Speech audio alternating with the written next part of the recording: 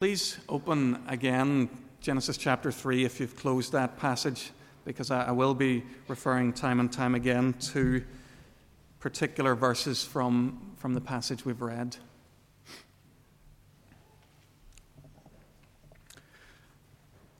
I see trees of green, red roses too. I watch them bloom for me and you, and I think to myself, what a wonderful world. I see skies of blue, clouds of white, blessed days and warm, sacred nights. And I think to myself, what a wonderful world. The colors of a rainbow so pretty in the sky, and there on the faces of people going by. I see friends shaking hands, saying, "How do you do?" They're really saying, "I love you." You're glad I didn't sing that, aren't you?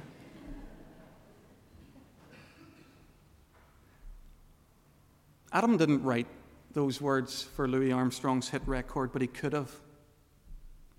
Because more than anyone else who has ever walked on the earth, Adam knew how wonderful this world really is. If you've been with us on the first 3 Sundays in January, you'll know that we've been looking together at Genesis chapter 1 and chapter 2, and we've learned there how in the beginning God created the heavens and the earth, how he looked at everything that he had made and he found it to be very, very good. And then the last time when we were together a fortnight ago, we noticed how God not only gave us a wonderful world, but gave us each other. We learned that God looked on man and said that it's not good for man to be alone, that he gave the man woman and provided for them companionship in each other, and also the possibility that human life would multiply and that we would know the joy of each other's company. A perfect world, perfect companionship with God, perfect fellowship with each other. It really, really is a wonderful, wonderful world. That's not the world we live in, though, is it? It seems that so much has gone wrong. If you look around the world that we live in today, you find that all those things I've described have deteriorated dramatically. Our natural environment's suffering.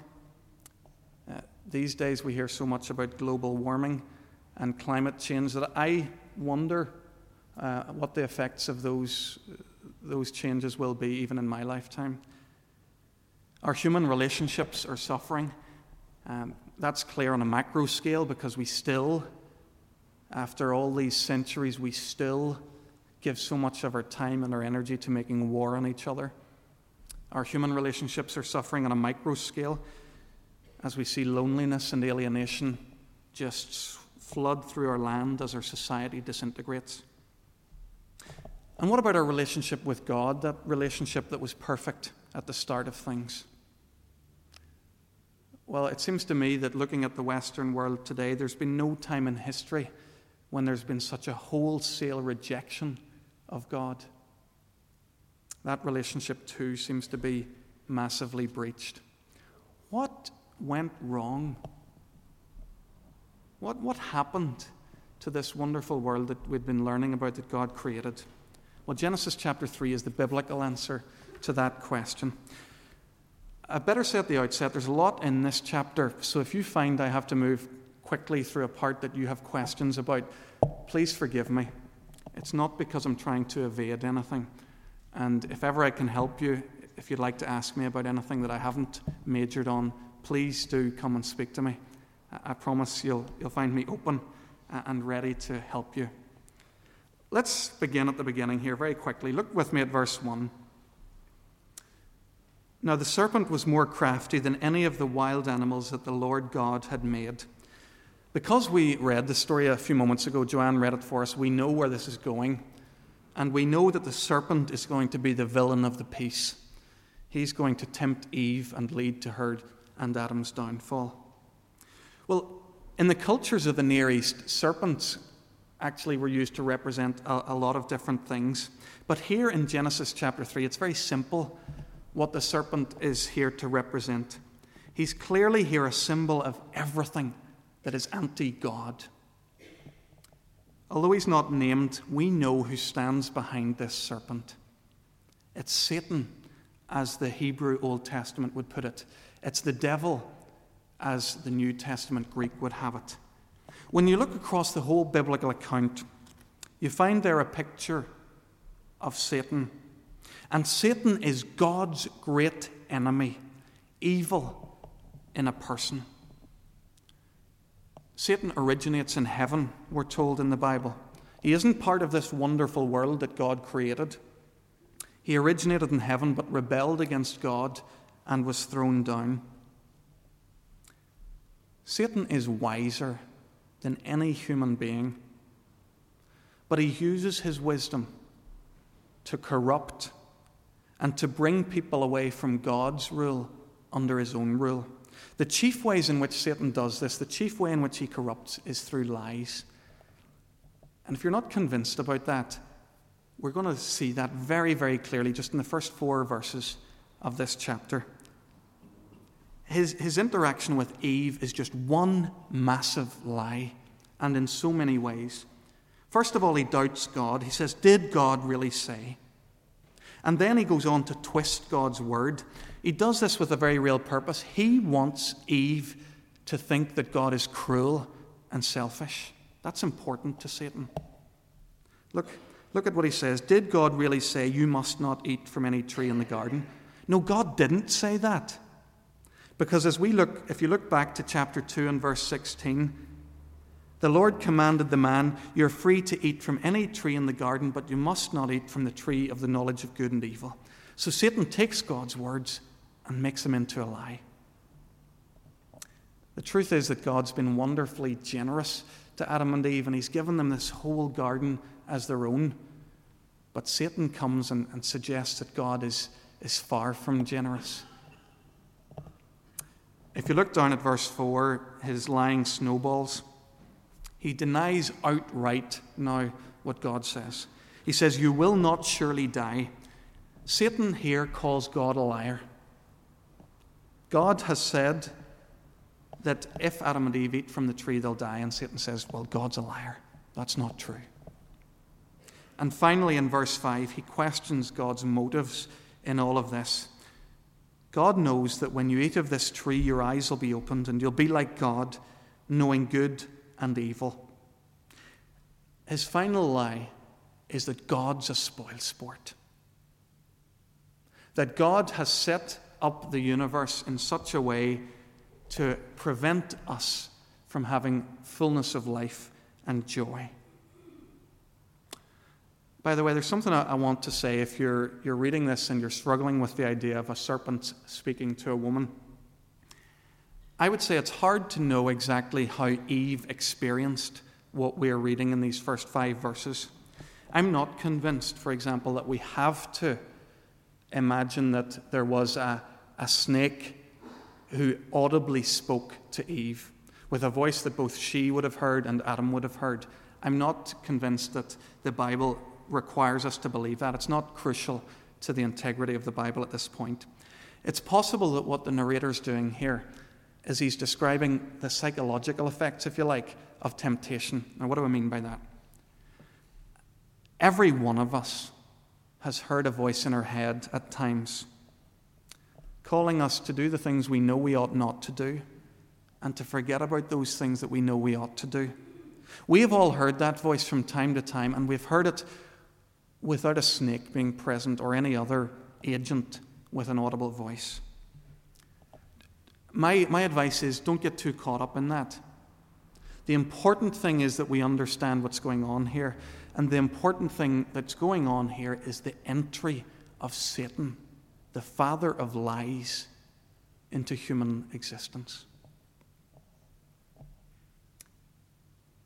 Just before we come to look at what actually happens in response to the temptation here, I want to go back for a second and to say what definitely isn't happening here This is so crucial. It really struck me as I was preparing this. If we misunderstand this crucial story in the Bible, we're going to have massive misgivings and misunderstandings about God and who God is. Genesis 3 is not, I repeat, it's not an account of God making an arbitrary rule about who can or who can't eat an apple from a tree in a garden. That is not what Genesis 3 is about. If that's how we're thinking about this chapter, then I think we're going to have a picture of God, an image of God as some grumpy old Victorian schoolmaster who makes rules precisely to prevent people from having fun, and who then becomes irate if he finds, heaven forbid, that somebody actually is having fun. I think that's the picture of God that some people have. It's not what Genesis 3 is about. To try and understand what's going on here in Genesis 3, we do have to think for a second about the trees that are at the heart of this temptation. So bear with me just a second. Look back to chapter 2 and verse 9. We read there that the Lord God made all kinds of trees grow up out of the ground, trees that were pleasing to the eye and good for food. In the middle of the garden were the tree of life and the tree of the knowledge of good and evil. So let's begin quickly with the tree of life. God wants human beings to experience life in all its fullness. This is the account of God that's given in Scriptures. In the book of Proverbs, the tree of life crops up time and time again as an image. And it's used there as an image of anything that heals, anything that enhances, anything that celebrates life. God put this tree in the garden, and you'll notice there's no prohibition. That tree we can eat of. The fullness, the absolute wonder and beauty of life is ours for the taking. Do you remember what Jesus said in John chapter 10, verse 10? I've come that they might have life and have it to the full. That's what God wants for us. The second tree that we read about here is the tree of the knowledge of good and evil, and that's the tree that God commands Adam and Eve not to eat of. Look again at verse 17. Chapter 2, verse 17. You must not eat from the tree of the knowledge of good and evil, for when you eat from it, you'll surely die. Now, what's going on here? Eating from this tree would signal Adam and Eve's intent, their desire to investigate good and evil for themselves.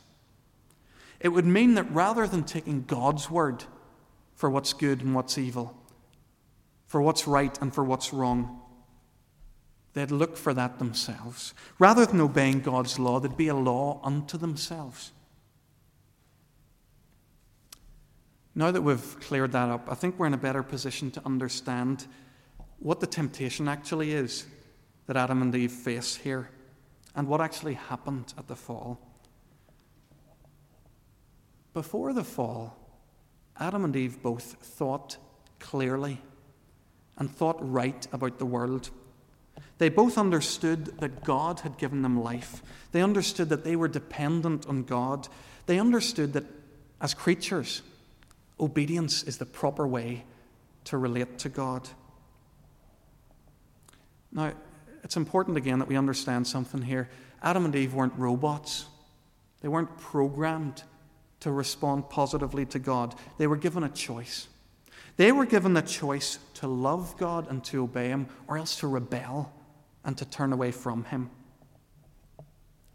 The writer Philip Yancey puts it like this. He says that the created human race were like sculptors who could choose to spit at the sculptor. We're like characters in a play who could choose to rip up the script and rewrite the lines. In a word, we are free. So what happens here at the fall is that for reasons that nobody can properly understand, Adam and Eve choose to do the unthinkable. They choose to exercise their free will against God. away from him, to the exclusion of him.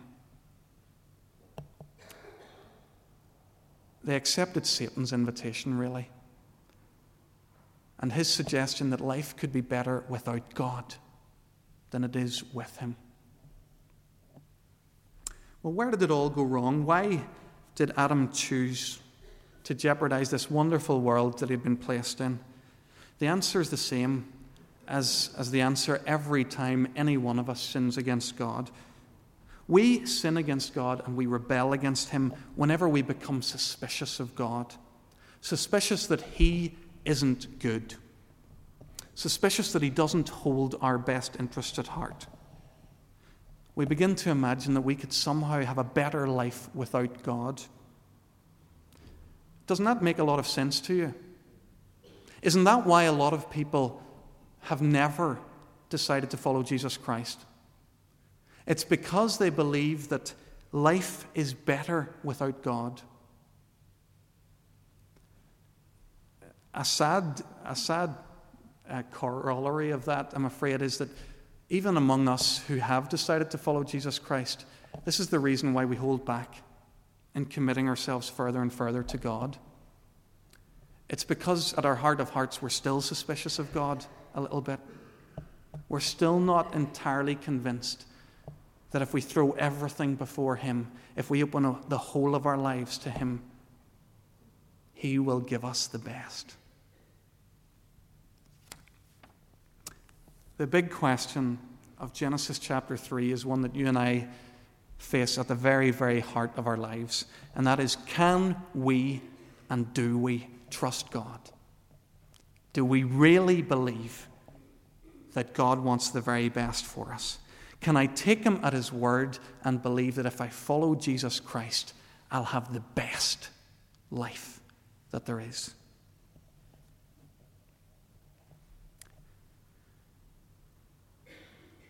We don't have too much time left this morning, and in a sense I'm relieved about that, because I find it hard to dwell on the consequences of Adam and Eve's choice. But to be faithful in my preaching, I must. What we find here in Genesis 3 is that as soon as Adam and Eve rebel against God, the wonderful world that they're in falls apart. And it falls apart at every different level. First of all, they realize that they're naked, and they feel ashamed.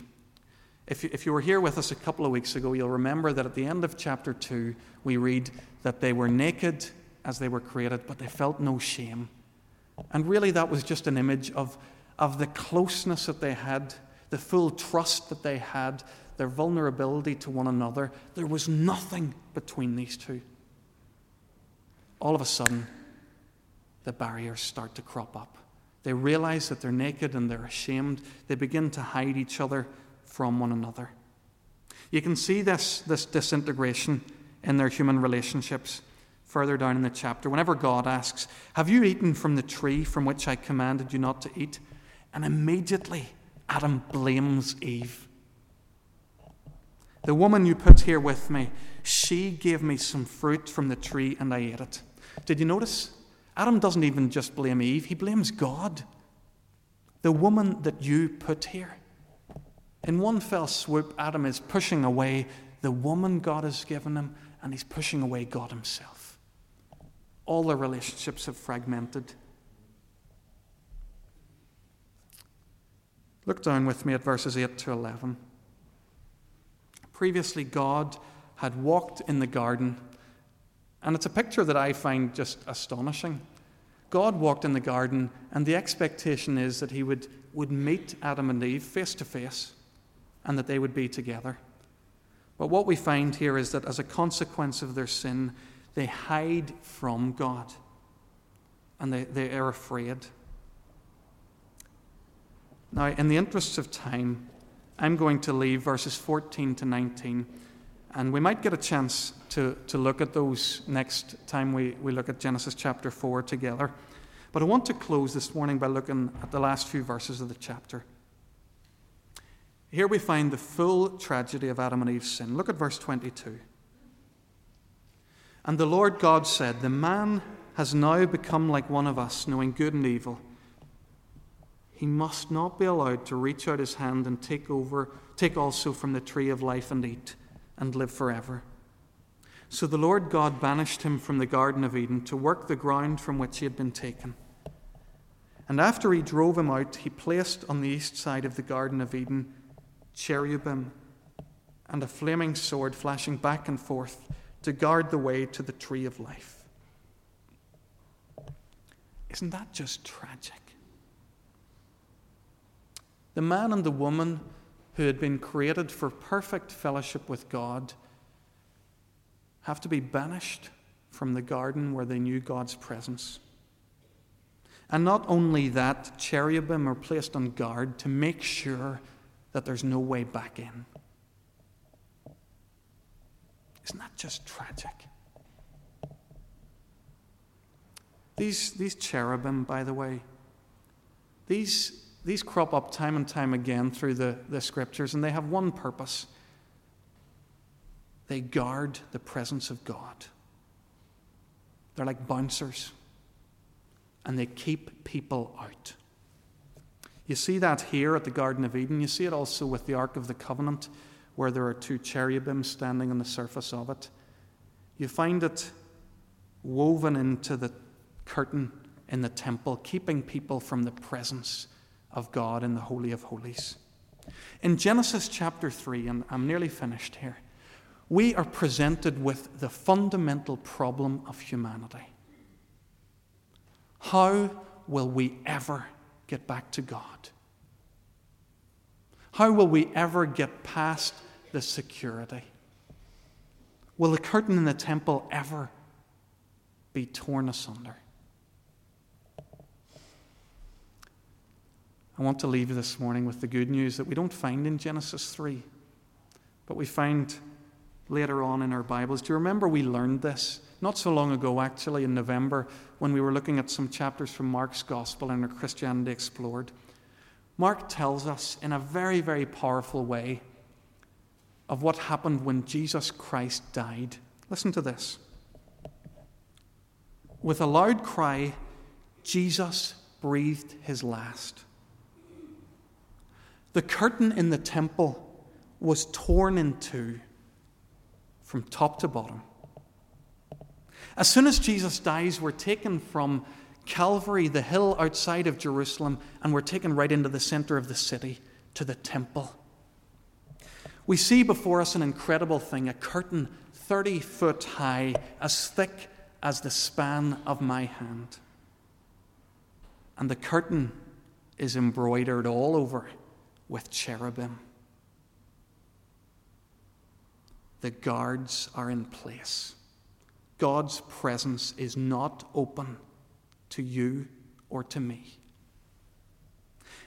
And the astonishing thing is that as soon as Jesus Christ dies, we hear a thundering, ripping sound as that curtain is torn in two from top to bottom. It's been torn from the top because it's God himself who's tearing it. And the message is as clear as day. The message is that because Jesus has died, the barriers are down. The cherubim have been decommissioned. They have been sent from their watch. The garden is reopened. The temple is open, all of it, because God is now ready once more to be with his people.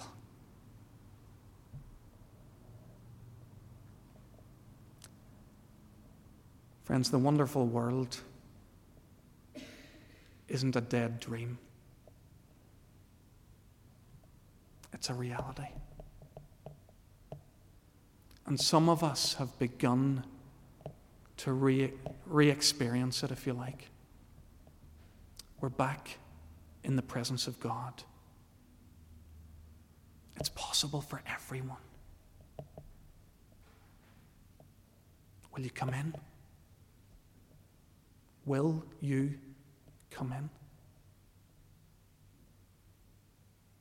Let us pray.